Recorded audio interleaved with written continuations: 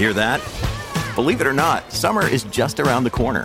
Luckily, Armor All, America's most trusted auto appearance brand, has what your car needs to get that perfect summer shine. Plus, now through May 31st, we'll give you $5 for every $20 you spend on Armor All products. That means car wash pods, protectant, tire shine, you name it. Find out how to get your $5 rebate at armorall.com. Armor All, less work, more clean. Terms apply.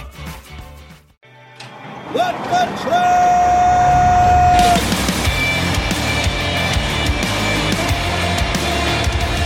You are listening to What the Truck. Are you ready to truck it? It's time for your Nooner with Dooner on this Friday. Let me just get this shared out to all you in social media land. Is this up on Twitter, guys? I don't see it here on my notifications. Let me know when that gets up there, and I'll share that out to all of you. It's coming up in just a second, they say. All right, I'll get that out in just a minute. But in the meantime, it's Friday, right? There's been some good news this week, right? Port agreement over in the West Coast. You know, we started off a little rough. Oh, here it is right there. Let's get this right out to all y'all out there. There we go. Started out a little rough, but we're seeing a little turnaround in rates. We're seeing this agreement come through. Maybe the supply chain is healing the way it needs to be. We're going to get deep on that. But to celebrate the big news at the port, we got a song here from the Little Freight Mermaid. Let's give it a listen. I want to be where the truckloads are. No license required, no customs or tariffs. I want to talk to customers who have, what's that word again?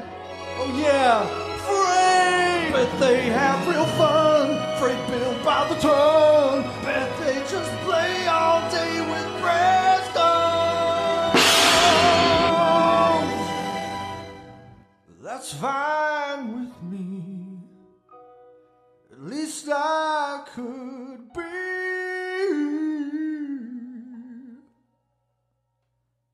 part of that world.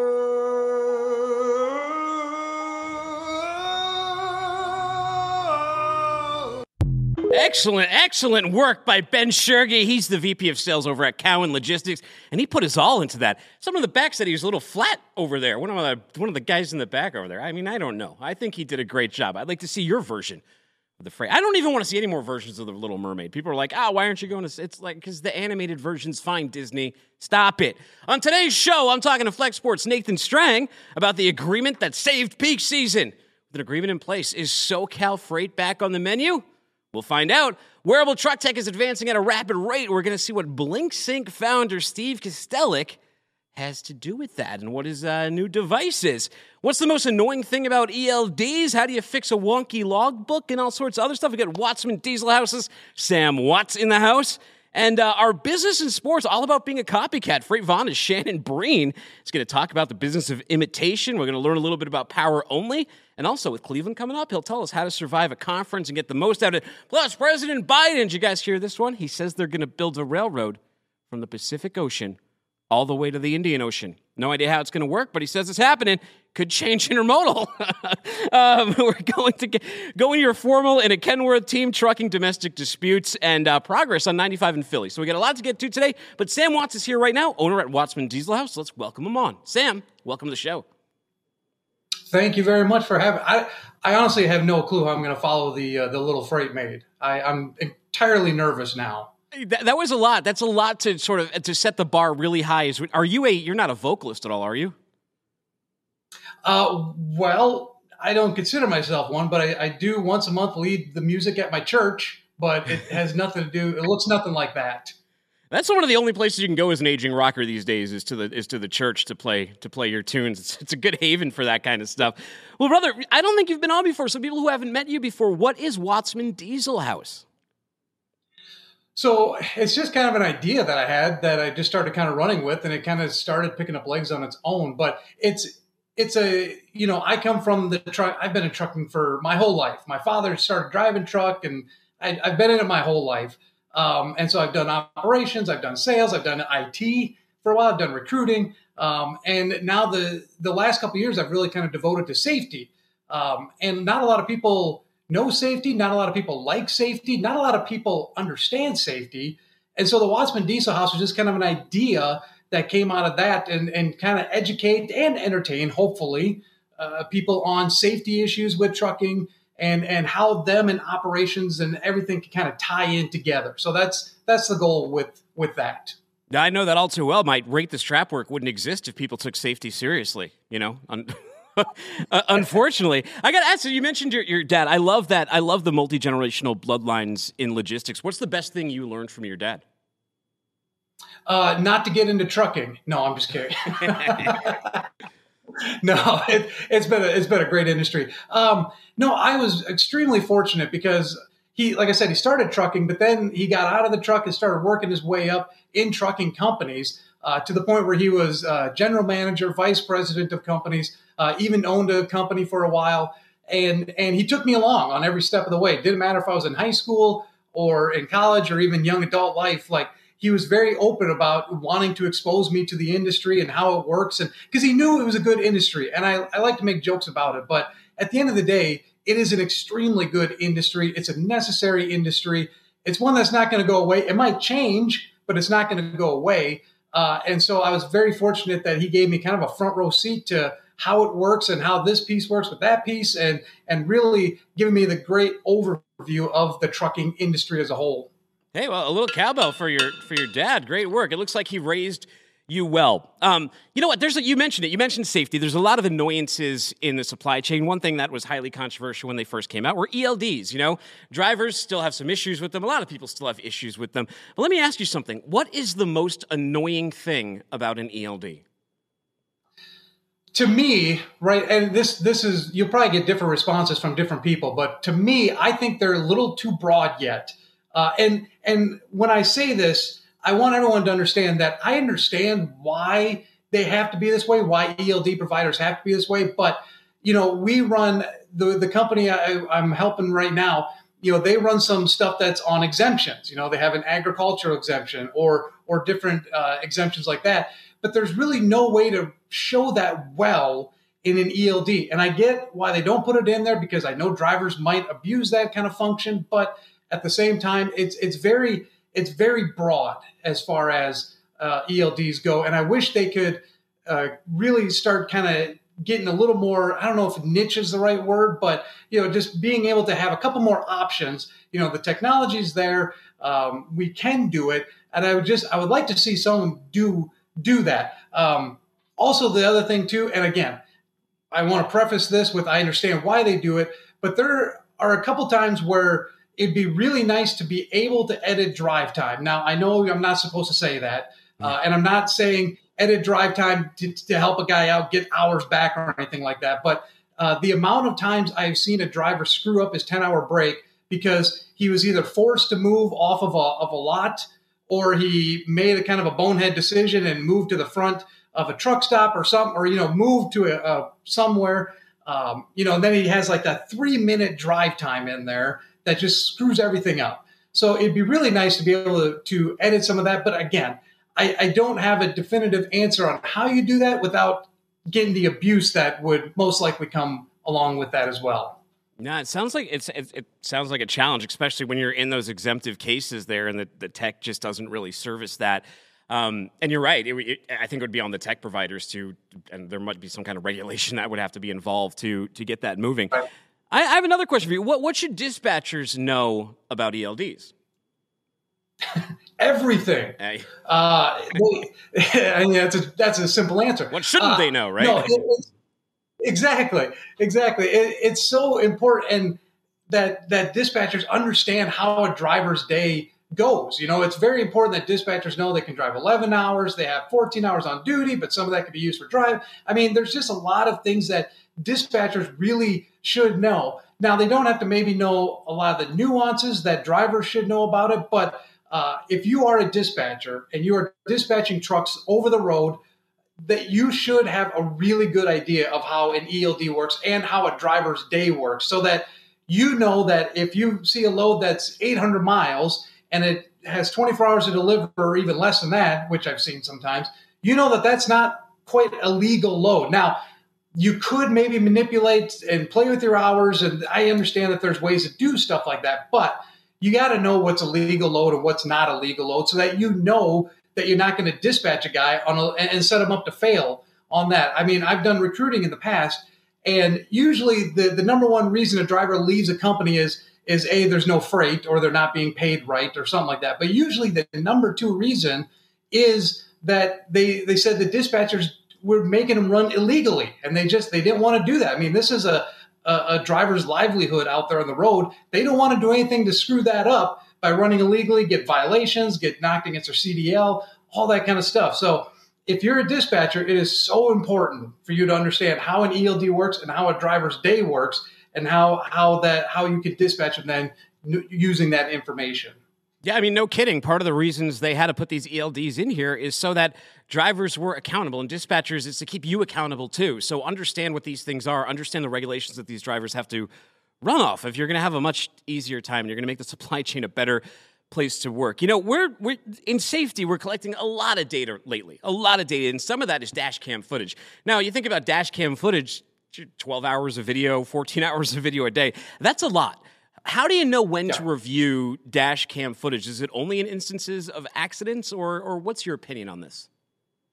Yeah, so I can only speak for a handful of the software I've used. I know there's a ton of them out there now, but you know, one of the big ones out there right now is Motive, and so that's one I'm pretty well versed on. There's another one called Samsara that's really good, and both of them, you know, the invention of AI, you know, artificial intelligence, they have really gotten it pretty refined in these dash cam stuff. So you don't have to watch through a bunch of dash cam footage to find what you really want to see. I'll get alerts if a guy brakes too hard. You know, if his braking habits are over 7 miles an hour per second or something like that. You know, if he brakes hard, it'll know that, and it'll grab that dash cam footage and send it to me. If he accelerates too hard, it'll send that footage to me. If it can detect near collisions or collisions, it can detect running a stoplight and running a stop sign and things like that. So the dash cam technology has greatly improved, even in the last year and a half, to where you don't have to go through a bunch of dash cam footage to find what you want.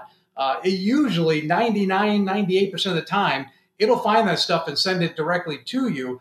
And that's so important. Like, dash cams are a complete game changer, in my opinion, just because now we you know, just from an insurance standpoint, for one, now we can prove whether or not we got ran into or we ran into somebody. And you know, it's so important for the drivers to review dash cam footage. I like to put little packages together and send them out to all the drivers on the fleet and say, here's 3 examples. Here's 2 things that went wrong, and here's a driver that did something right. And then they can see, you know, different scenarios that are in the real world, and they can kind of learn what they would do in that situation. It's no different than watching film as a professional athlete. You know, these guys watch all that film so they can understand scenarios and predict what's going to happen and go through their mind and figure out what they would do in that scenario. Same thing with drivers. So the dash cam footage is 1,000% extremely helpful for guys in safety and operations and things like that. I like this sports analogy because in freight, you don't necessarily have a playbook, but you certainly do have a logbook, right? What happens if that dispatcher is disrespecting your ELD, or the driver's disrespecting the ELD, or he thought he had an exemption? How do you fix a messed up logbook?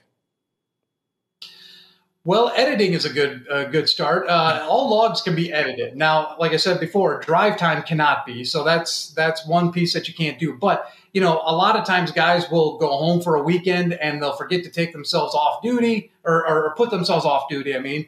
And so you have to go back and edit that log, which is very easy to do. And you know, drivers can do it. I highly recommend drivers learn how to edit their ELDs. Because that's an important piece, because you are going to make mistakes. There's no doubt about that. Or if you're, you know, doing something where you should be on duty, but you're on off duty, you know, just go back and edit it. There's a couple other things too, like, you know, sometimes things happen and you run over your 11-hour drive time and you're trying to get to a safe haven.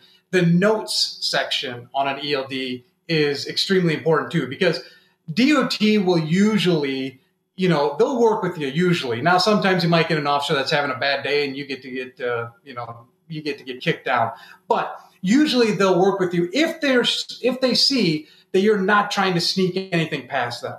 So what I always tell guys, like, I understand if you're caught in construction, caught in an accident, you know, things like that, and you run over your 11, just make a note of why you went over your 11. And also, don't run 5 hours over your 11, okay? You know, usually they'll give you a half hour, maybe an hour. to find a safe haven, things like that. But make sure you're putting in the notes why you did that, and that usually will suffice most DOT officers. Now, Sam, we may not have got a song as good as the Freight Mermaid, but what you were saying was from your lips to God's ears. I understand where you're coming from. People who want to reach out to you, where should I send them to? Well, you can look me up on LinkedIn. That's probably where I'm most active. Just Sam Watts. You can send me an email, sam@wattsmandieselhouse.com as well. But LinkedIn is probably where I'm most active on. You can probably find me on Instagram if you type that in. But just go to LinkedIn. I'm there. I'm usually pretty active on that one.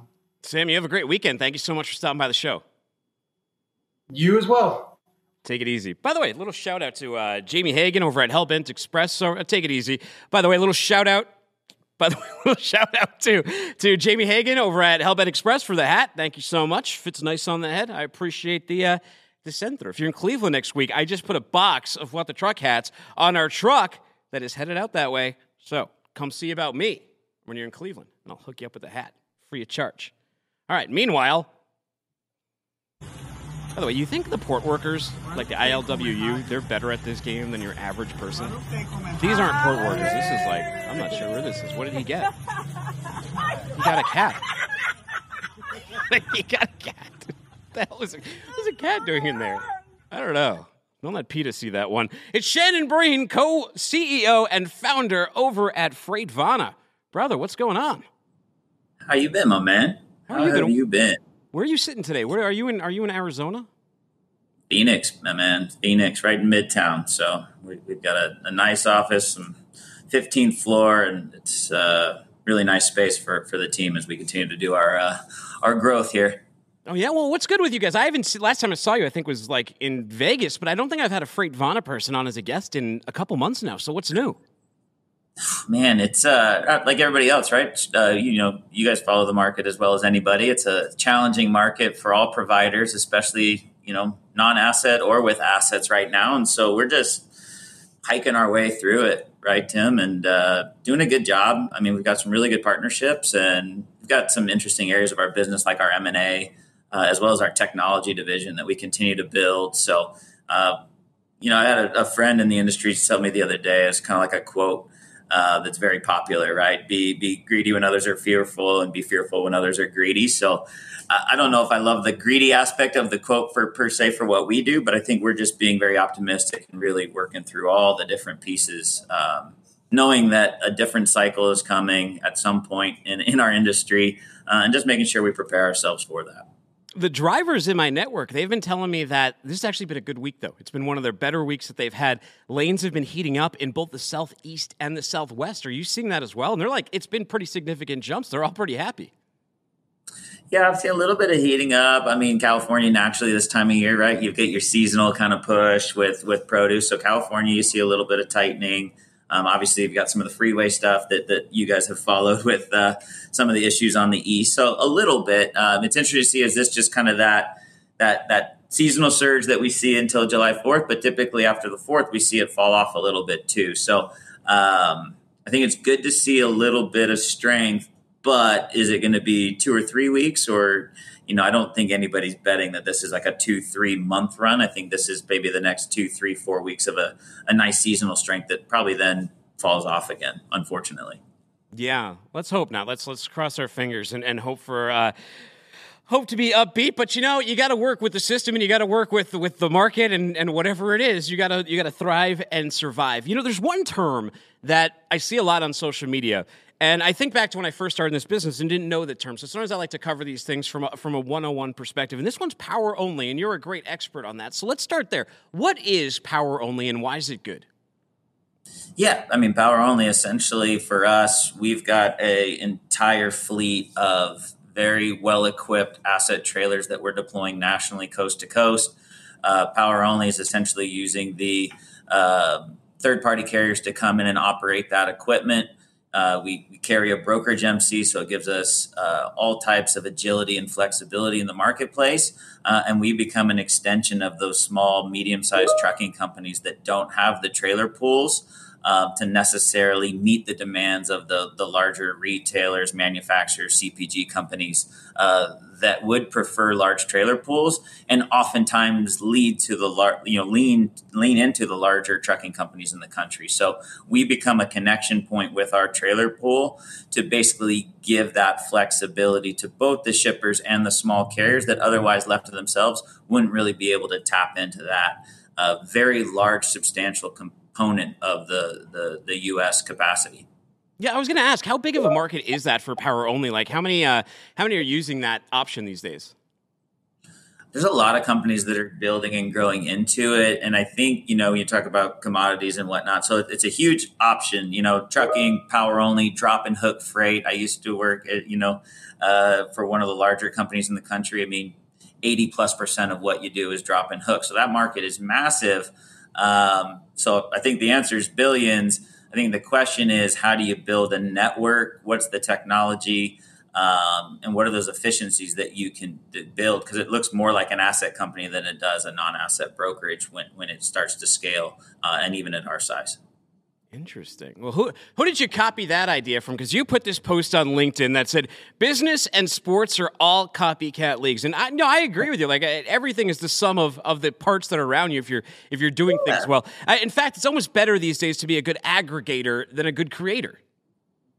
Yeah, it's funny, right? So I'd say a couple of things, right? You experience it. I watch people similar to you, right? You've done some really creative stuff on social, and before you know it, right, people are on that same thread, right? I mean, how many people are doing rate the strap work or something like it and copying you? It's like, and you want it to be uniquely your own, right? There's no way you don't, right? You take pride in the fact, like, innovator and creative, and that's kind of the play I'm running, and that's my stick. And then other people can really quickly follow form and copy that.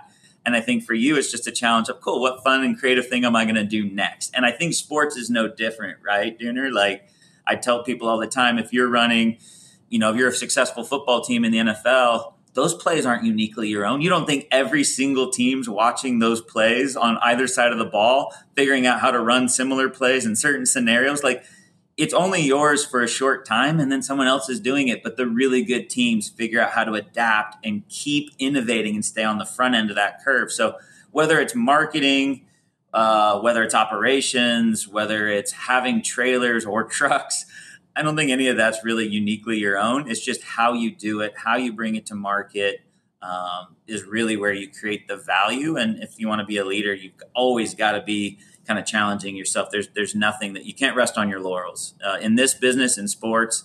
And I think that's the real learning lesson when I say it's kind of a copycat league, and you got to be okay with it. Well, even when you look at your social media, I think one of the things that you have done really well is personify your people, and it doesn't come across as just like corporate videos. You actually feel like, oh, this is a team that works within an office. They're real people. Yeah, I love that you call that out. I was at the shipper the other day and in the Southeast, and they said, you know what, like, other people are clearly like trying to do social media, but yours just comes off in a way that's very authentic, and you guys have been doing it for so long. And I think the term that we love to use here, Dooner, is empowerment, right? You really see an empowerment in our people to have their personalities. And I think the biggest power you hit on the back end of that is when you walk into our office, when you interview with our team, if you just come for a visit, the authenticity is exactly what you see is what you get. Whereas a lot of times, and I've seen it, lived it, there's this marketing engine, but then the reality of it is so much different when you experience it, right? And I've always just had a passion for our marketing being absolutely who we are, a high valuation on authenticity. And so, I think that frees our people up, it frees me up, and hopefully is exciting of why people want to work with us. So what have you learned? So Freight Vana, you're 2 years now? Is it like 2-year anniversary? It feels like you've been around for a while now. Yeah, what have you learned now, 2 years later, that you didn't know when you started? I think even as an entrepreneur, right, you got the confidence to lean into it and you make the bets. I think the one thing that I just can't overstate is the people you surround yourself with, right? I am just absolutely blessed. We started the business with a few dozen hand-picked professionals. So obviously we kind of knew what we were getting there. But as we've grown, it's just been amazing to watch how important it is to surround yourself with those folks.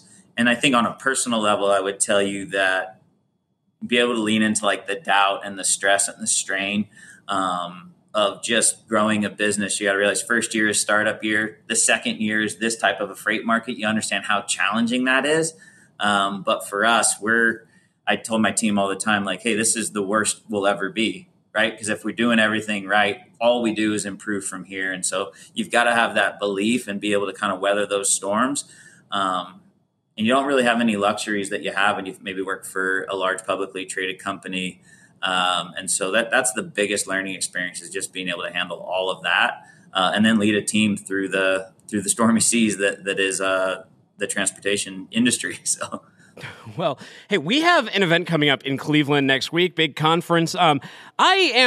I like conferences, but I like them in small doses because they're a lot. They're a lot to take in. I'm really looking forward to Cleveland, though. But you're like really experienced, so I'm sure I can learn from you here. What is your conference survival guide? How do you make sure you're getting the most leads, you're keeping your energy levels up, you're having a good time, and you're bringing back something to show for it? Yeah, first off, Cassie on our team will be there, so I want her to come meet you, and I would love one of those What the Truck hats that you're sending out there. Sure. So Cassie Queen will be there. For me personally, I try to do a couple of things. One, I really love conferences for my career, and this is what I tell young folks in the industry. A lot of companies don't promote the connections via social media and or conferences, but I really challenge young folks in the industry to go out and meet people and learn. Like a lot of what I've learned in this industry is from really high level pros that work at competitors in the industry. And so I usually segment my conference schedule to meet up with those folks. Usually have a couple key topics or learnings that I'd love to pick their brain on. And I use that opportunity in the sit downs with those folks. And then I think the other piece is almost having a loop that's more on the innovative side. Hey, I want to learn about this. What's this new tech? And make sure I carve out the time to sit and talk with some folks, either the people that already know, hey, are you using this? How are you using it? How does it work for you? Or meeting with the vendors direct. But I really like meeting with the folks that are using it or have tested it. That's an amazing value proposition when you're sitting at a conference, because you got all these vendors, as you know, right, that are selling. But what I really like to be is like, who's using it? And let's have a conversation about that. So I think it's great for a conference to take away. So the networking aspect, and then just the innovation and the learning piece. If you lean into that the right way and prep, a lot of people don't do prep work, right? They show up at these events and then they run around trying to get these meetings. And there's a lot of ad hoc that you can do. But I always suggest having some preset stuff ahead of time. Running around trying to ad hoc it while everybody else has meetings and stuff is sometimes really challenging to do. So.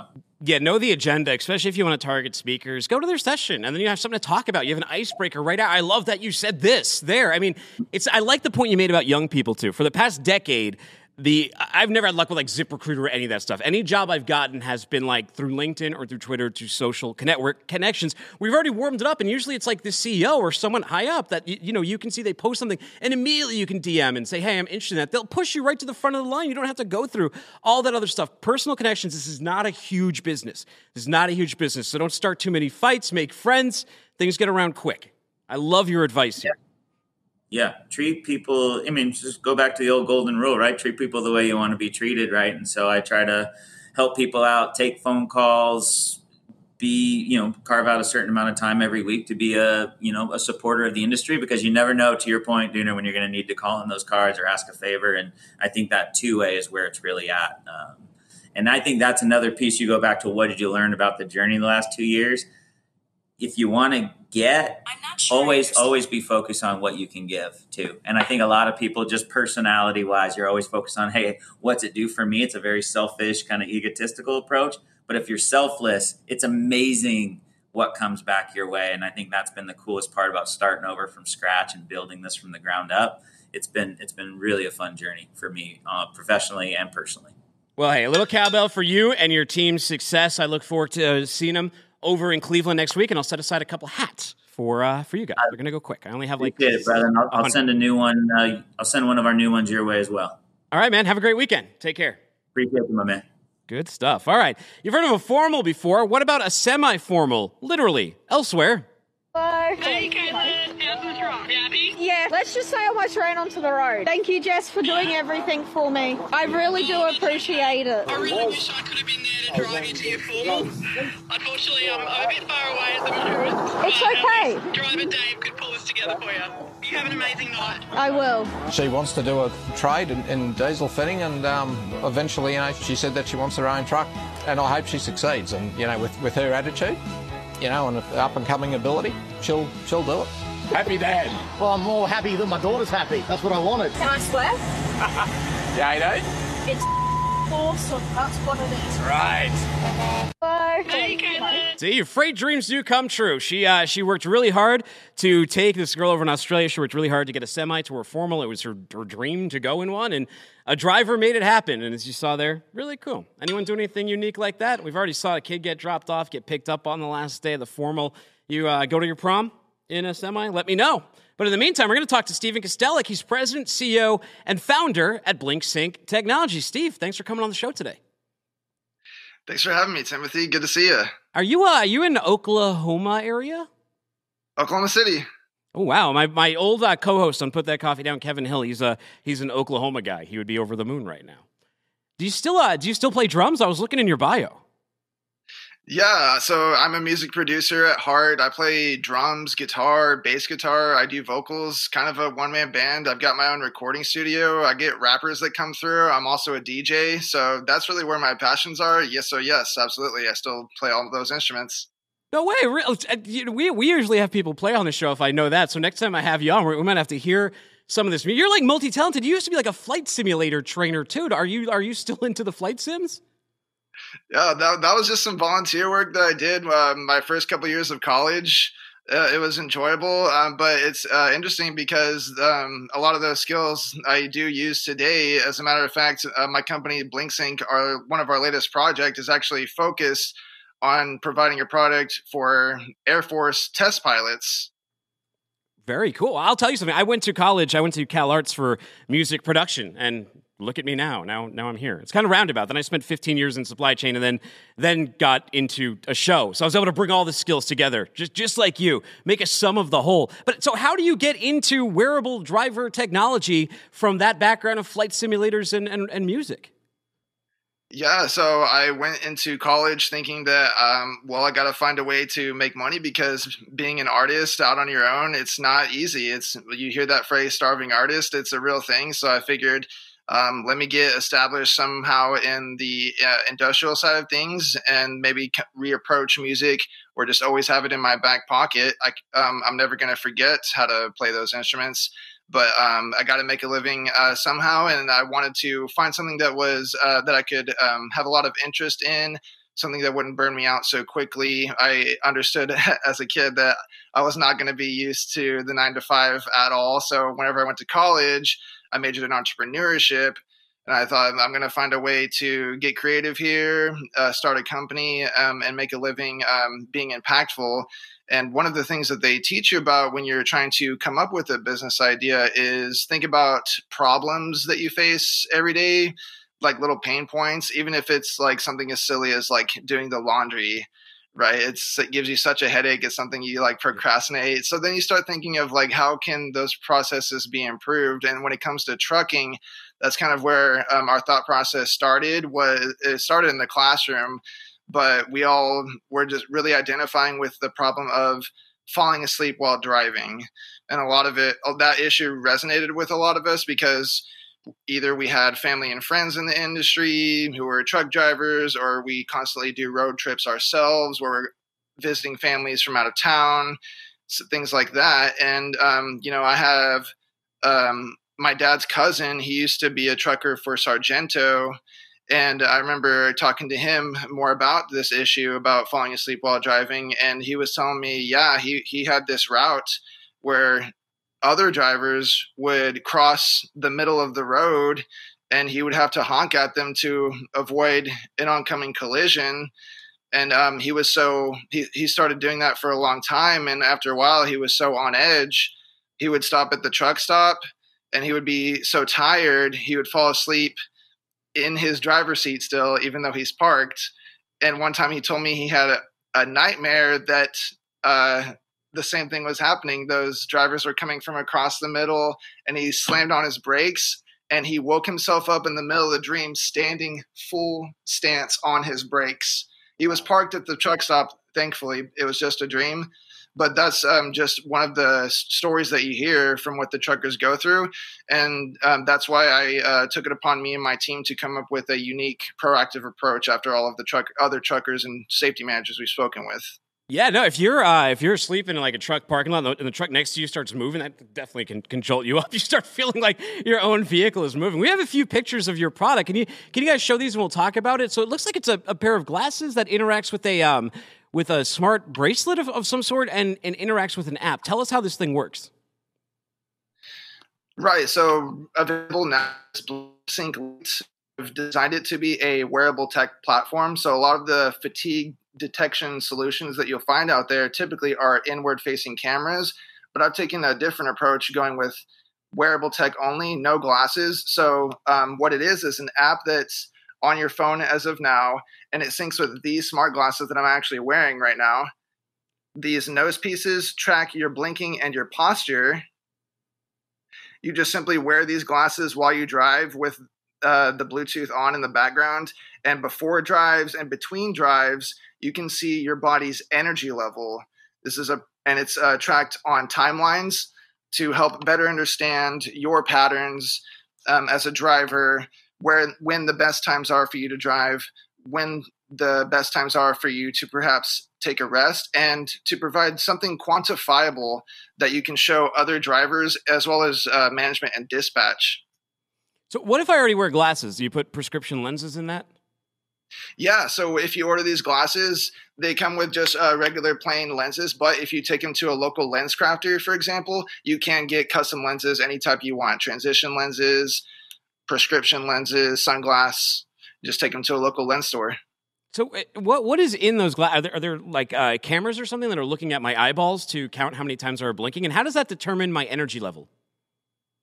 No, so there's no cameras at all. I learned very quickly that truck drivers do not like cameras. Yeah. It's sort of a privacy issue here. So all it is this nose piece. These metal parts are tracking muscle movements around your eyes. So it's tracking things like blink strength, blink speed. There's also a gyroscope that's picking up head nods. So in case you start getting drowsy, the software that BlinkSync wrote learns the patterns from the glasses and flags moments when you are have a sudden drop in these types of parameters, and the energy gauge inside the app updates to your specific energy level readings.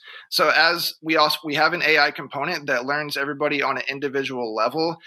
We are still early. It's not active at the moment. The gauge moves in a general sense, but the more eventually we will have enough users and enough data to activate that machine learning and start curating these readings to be more accurate on an individual level. So I saw there was a company that was on Shark Tank a while ago, and they had this bracelet they would put on that would electrocute you if you try to like smoke a cigarette or like eat a piece of candy or something like that. Any plans to do this so we can electrocute drivers if they're looking the wrong way? Yeah, that comes up all the time, and really that's just going to be something we'll have available probably on a customizable level. As of now, as far as notifications go, you just get a notification on your phone just like you would any other notification, just like Facebook or text. So let's say you're driving and you, in the middle of driving, the glasses read that you're low energy. Maybe you have your phone already connected to your Bluetooth speakers, so you will hear the notification that way. Obviously, don't look at your phone while you're driving. This is really supposed to be used as a proactive approach. So let's say you pull over, you've been wearing the glasses, you check your energy level, the timestamps of your low energy are still there. The notifications when you were tired are still at the front of your phone. So you still get that understanding there later, but it's something to implement ahead of time to reduce the risk of accidents before you begin driving again. Wow. So have you gotten any user feedback so far? What are people saying that use? Yeah. So we've alpha and beta tested with a few trucking companies, and across the board, average reduction in 24% reduction in unsafe driving behaviors such as swerving, hard braking, speeding, things like that. Wow. Well, where do people go to learn more about this? Blinksync.com, BLYNCSYNC.com. Steve, thank you so much for coming on the show, introducing your product to us. Next time you come on, we'll have to have you play some of that music. One-man band. You're like the Trent Reznor of supply chain or something here. Sounds good. I'll just put it on my Bluetooth speaker, and maybe you guys will be able to hear some. All right, cool, man. Well, we'll catch up with you next time. Take care. Appreciate it. Looking forward to it. Thanks a lot, Timothy. Good times. All right. Anyways. See you soon. Team driving. I don't know. Would this work with a team driving couple, especially with that electroshock bracelet? This couple looks like they need one. Let's take a look. I am not in the mood for your camera. Get it out of my face, Robert. You do it every time. It was an accident. Every time is not an accident. Ever since we started vaping, my charger is down there next to your shower bag under the bed. You slam your shower bag under the bed. Guess what goes with it? My charger. You think I do that on purpose? Yes, because it's every time. So, yeah, on purpose. You would think you'd find a better place for your charger. There isn't anywhere else in this truck because you have every hole taken up with something. With something. Except for mine. Get it out of me. Get it out of my face. What did that comment mean? Except for mine. Oh, I'm sure the people on there will know exactly. I don't know if I could do this. Let me explain it for No, you. no. Let me explain. Why not? You want to know? Let me explain. Every hole. Straight up. They're back on the holes. All right, I was going to let Nathan announce this, but Sal Mercogliano was so happy and he put so much effort into this video. So let's play the video before we bring Nathan on. National Longshore Warehouse Union, the ILWU, and the Pacific Maritime Association, the PMA, are meeting. There's a lot of tension right now in San Francisco waiting for it. We're seeing smoke coming from the meeting room. Is it white smoke? It is. We have an agreement. We have a tentative agreement between the ILWU and the PMA. This will ensure crowds go wild around. Yes, we're seeing the crowds go wild in the streets of San Francisco and all up and down the west coast of the United States. This is a huge decision that has been made. What a historic moment. All right, let's bring up Nathan Strang. He's the director of ocean freight over at Flexport. Brother, you had to be sweating this. You must be pretty happy that it looks like they got this deal down. I am so happy. This was the best news I got this week. And I also need to work on my plant and shirt game after coming on after Sal and Steve there, seeing their setups. I'm not prepared. Yeah, your room is decidedly not lush. No, it's not. I have not put a lot of time into it, as you can see, but I did put a lot of time into thinking about this port agreement. It has been topic number one, for over a year now, really.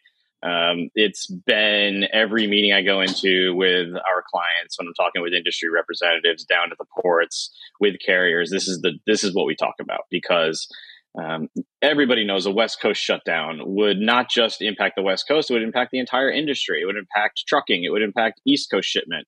Now with the Panama Canal starting to run out of water, your options start going down even more. So great to see it. We actually had one of my team members was lucky enough to be in the room at the AgTC conference in Tacoma when the port director of Los Angeles announced it to the whole audience, and the reaction there was very much relief as well. Oh, wow. Was there cheering and dancing? And so what did Acting Labor Secretary Julie Su say? Yeah, she came down here this week. There's a lot of people cynical when she was flying out there and a lot of people thought nothing would happen. But turns out it took 24 hours. I'd love to have been in the room. I don't know what was said. I would guess, just being a guessing person, if you look back to what happened with the rail union negotiations, it was probably very similar to that. It was, do you really want the government to step in on this? And I think in most of this industry and for most private businesses and labor, the answer to that is no. They would rather just come to an agreement on their own. I also think it points to the fact that they weren't that far apart. And I think that's why we started to see more and more action from both sides coming, because they knew they were close. They were both trying to get this thing across the finish line. So I think that the labor secretary coming in, sitting them both down and saying, look, you're clearly close.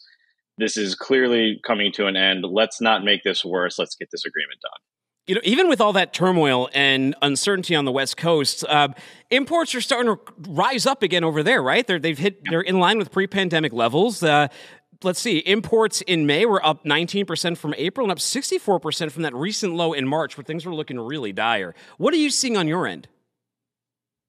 Yeah, we're seeing very much the same thing. What we're kind of seeing is a graph that, if you plotted it out, looks very much like 2019, which was our last normal year of shipping, or at least the last close to normal year of shipping that we had. So I think what you saw in March was that is when inventories at warehouses started to normalize. So inventory backlogs are starting to clear up. Importers are starting to want to restock shelves. Obviously, people are still buying things. So there's still a very strong market.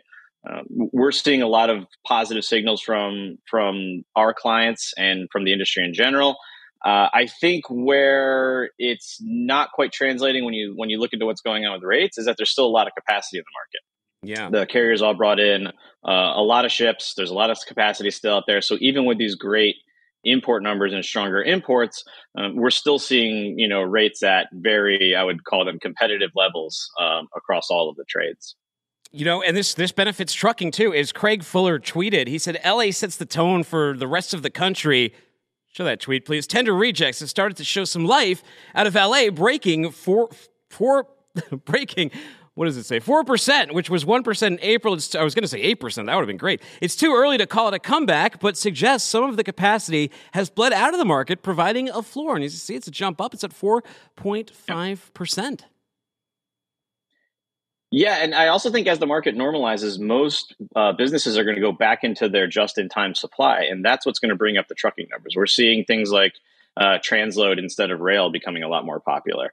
We're seeing fast boat services come back into the market very strongly. And that's a really good sign, I think. And I think one of the leading indicators, actually, and I mostly ship on the full container side, but the less than container loads, so the LCL shipments, that industry has been very strong. And a lot of that's driven by needing to resupply certain goods, certain SKUs that are behind. And that feeds the trucking market as well. So as LCL demand comes into the market, as fast boat demand comes into the market, most of that is going to connect to a truck. It's not going to move on rail. It usually doesn't stay local. It's going to try and get as close to the delivery door as possible. So that's definitely pushing up that LA trucking numbers. How about the whole? How about both coasts now? What does the summer of ocean freight look like? A lot of people said it's going to be muted. There isn't going to be a peak, but freight can change. Freight can change quickly. And you guys on the ocean, first. Yeah, I think there will be a peak in that there's going to be a peak of shipments. I don't necessarily know that will translate into there being a peak of rates. So there is a lot of pressure on the market, and I think it's coming a little bit in waves, in that a certain lane or a certain service will see a surge in capacity.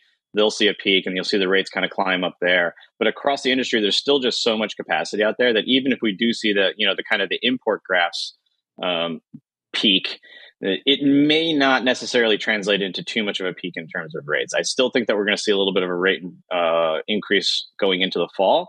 But in the summer, the thing to really watch is the Panama Canal.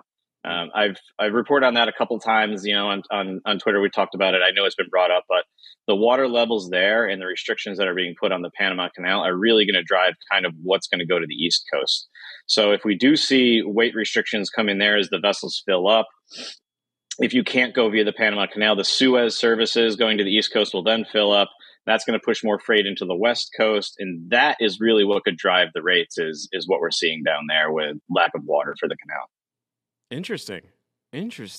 Any other pratfalls you're seeing on the water that we should be mindful of here, other than just the Panama Canal water levels? I think one interesting trend, we just kind of finished up our RFP season where we did our long-term contracts, and it's kind of like, what are businesses interested in? What are they talking about? And decarbonization came up a lot. And what that means for most businesses is moving away from air. So moving from air onto ocean. And that's something to keep an eye on and how that plays in the market. It's been pushing a lot more shipments into LCL. It's been pushing a lot more shipments into the fast ocean. Now it's starting to trickle into regular ocean. It's not necessarily anything that's going to impact, I would say, this year, but as an overall trend in the industry, if you're looking for health in ocean, I would say that those initiatives are going to be what's kind of pushing ocean a little bit forward going into the future. How about the slow steaming? I've been hearing a lot of reports about slow steaming, increasing transit times. Has that been a big issue? I would say that transit time reliability has been more of a discussion than overall transit time. I think if the industry can come out and say, look, it's going to take X number of days, clients can then plan around that, right? You need to know when you cut your purchase orders to get into manufacturing, when you're going to load your container, and when it's going to arrive. I think the unreliability of transit times has been more of a case than slow steaming. Now, slow steaming has occurred. It kind of bottomed out around the beginning of the year. It is coming back, though. We are seeing speeds increase. They're still not where we normally would see them. I think the ships are sailing about 2 knots, 2 miles an hour slower than they normally would, which does add up. It adds about 3 to 4 days of transit time across the Pacific. So I would say reliability is more of a concern than overall vessel speed. Wow, a lot to consider. Got to be happy though. Are you happy with the deal that they struck over at the port? I'm going to have to look into it. I would say, getting to a deal is important. I noticed the one big bullet that came out, of course, because the recent one was a 32% pay increase for the longshoremen. I think we have to keep in mind that they haven't had a pay increase since like 2015. And I think most of us would want to see something in that time in all of our professions. I'll take and they do a lot of work. They do a lot of great work. So I'm pretty happy that they came to an agreement. Let's hope they ratify it. I'm hopeful that they will have it ratified before the end of summer here, and we'll be off and operating. It's time for a little good news, bad news. Hit the music, people. Let's hear it. Go. Oh, there we go. I thought this was broken. Sometimes you got to charge it. That's bad news and good news. All right, so this could change shipping. This could change intermodal forever. Take a look at this clip. Well, we're going to win, and we're going to help. We have plans to build a railroad from the Pacific all the way across the Indian Ocean. We have plans to build in Angola, one of the largest solar plants in the world. Wow. I can go on, but I'm not. I'm going off script. I'm going to get in trouble. Okay, well, I wish mute our president, please. Now, I'm glad he went off script, but I wish he could have given more details about this railroad because it seems like almost an impossible project. Do you think this will change shipping? I think it's always a danger when you go off your remarks at something like that. You don't add context. So I'm going to go. I don't know if it's popular or unpopular to kind of take the president's side here because his follow-up point was about Angola. So my question would be, what side of the Pacific is the railroad starting on? Yeah. If it's starting on our side of the Pacific, like that's clearly either a misstatement or something. But if it's like a Vietnam to Bangladesh railroad, that could be very interesting. That could be something that could be a game changer. Now, I'm just speculating there, but I'm going to give him the benefit of the doubt and just say, well, the railroad's probably starting on the other side of the ocean. Well, I mean, because you'd have to wonder, like, would it be elevated? Would it be under? Would it be like a tunnel? Would it be almost like a freight subway? Because it would be great to be able to take a train to Hawaii and then like from Hawaii to Madagascar. Yeah, well, there has been rail on ocean before. There's still a line that runs from, I believe, Louisiana to Mexico. So maybe it's that. Maybe it's rail on ocean. You just load the train straight on the ship, and then they go across as a full unit train and get off on the other side. Wow. Well, hey, let's take a look at some progress over in Philly. Some stuff that it's not getting built, it's getting rebuilt. Look at the great work the workers are doing over there. They still say they haven't given a timetable. Remember when the reports originally came out, they said this was going to take months, but it looks like they're already cracking into it. And if you look in your traffic app, I don't know if you've had reports on your freight side of any disruptions in Philly, but if you look in the traffic app, it's a mess over there. We haven't gotten too many reports of delivery delays. I think a lot of the trucking is it's a very resilient industry. They find a way, right, if they need to make a delivery. So, but no, I've been very impressed with I made the mistake of tweeting out that I thought it was going to take months as well. And obviously they consider this an emergency situation. They pulled a all hands on deck and they're going to get this done as quickly as possible. But I think one thing about logistics that we all learn, right, is we'll find a way. If there's a disruption, we're going to find a way around it. And especially when you look at the trucking industry, you all want to pick up those loads. They want to move those trucks. They want to move those goods. They're going to find a way to get it there. Yeah, and maybe if they work that fast, that railroad is possible. The one connecting the Indian Ocean to California. That would be great. Now, you're an ocean guy, and you're by the port over there. Have you ever watched a container ship get born? I have watched a ship get launched down in San Diego. I watched a Navy ship get launched down at NASCO Shipping a couple of years ago. So that was very interesting.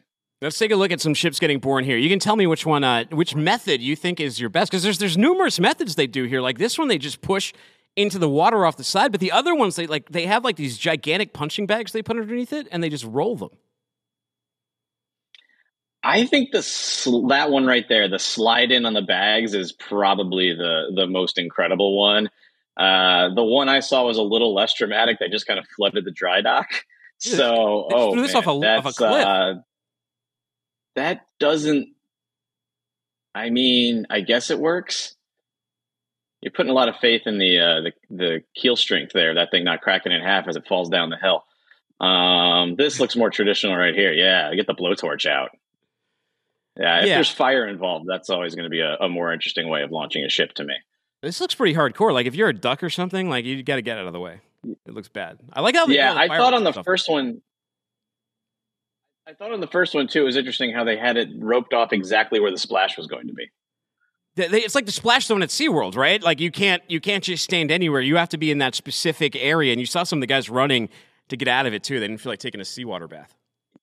Yeah, I think a few they misjudged it a little bit, but in general, they had a pretty good idea of exactly where the water was going to go, and that's impressive to me. Well, I mean, if you look at that one on the beach, if that slightly turns at an angle towards you, that would just like sweep you right into the ocean. You got to be careful.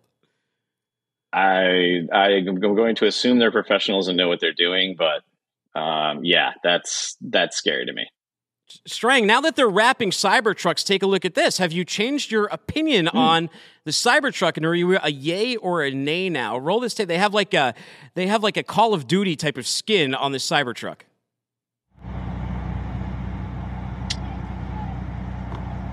I still think that looks better, but that's still probably one of the ugliest things I've ever seen. I got to agree. You think that I am a nay on now. Oh man, now when it goes sideways though. I could see where there's a market for that. When you put the skins on it, kind of like in Call of Duty, when you put the skins on, it does kind of change the whole look and the feel. Yeah. You know what I say? I'm a Tesla guy. I have a Tesla, but I have not been a Cybertruck fan. Interesting. Yeah, you know, I wonder if the metal panels, the ones that were like unpainted, because that report, there was a leaked report that came out, and I wonder if it's hard to maintain those and if they're seeing a lot of corrosion or it just doesn't look good after a while. So a wrap would make sense. But also, like, you remember like the Nissan Cube, the Honda Element, when smart cars first came out? They're like prime examples for companies to buy them and like wrap with their logo and stuff, for like those old Red Bull Mini Coopers you'd see on the top. I could see a big market for the Cyber, because it is eye-catching. Even if it's ugly, like you notice it immediately. You're gonna notice it, and I think that's where it's going to go first. I think that's the right thing. Like, people who want to be noticed are going to get it, and that's going to be a lot of businesses. And if your delivery, your repair, your marketing, or whatever, you're driving around, people are going to see it. They're going to look, and then they're going to take a picture of it and put it on the internet, right? So now that's even more free advertising if you buy one of those and wrap it and get it out there. So I can definitely see a market for it. I think that they know the niche that they want to sell into. They know the market they want to sell into. And the wraps, I think are going to be, it was something I didn't even think about, but yeah, the wraps are going to be a game changer in being able to market it, because that bare aluminum, I mean, one of my many previous jobs in the Navy was corrosion control. You don't want bare aluminum. Like, it needs to be something needs to be coated on it. I'm sure that they had some sort of clear coat on it, but even then, any kind of corrosion is going to show up very quickly and not look great. It's going to be a stunner on the lot, but yeah, I think that I could see that happening. Well, hey, we got an event coming up. We got the Future of Supply Chain. Smokey and the Bandit are already on their way down there. Let's take a look at them on their drive down there. You coming down and join us in Cleveland? We got any flex porters in the house? I'll have to check. We sent it out. We're looking at attending. We're obviously with our, we're starting to look more into full kind of end-to-end supply chain now that we have our partnership and acquisition of Deliver. But I'm not going to make it this time. Hopefully I can make it to F3 again there in Chattanooga. But I think it's going to be a great event. I'm going to love to see what the follow-ups are and what the discussions are. I think that's what I miss about not going to those is the presentations are great. The content is obviously great. But being there in person and just listening to what people are talking about, like what's the buzz, that's what I think we need to do and get there and walk around the floor and just talk to everyone who's there. Well, before I let you go, what is your one quick conference survival tip?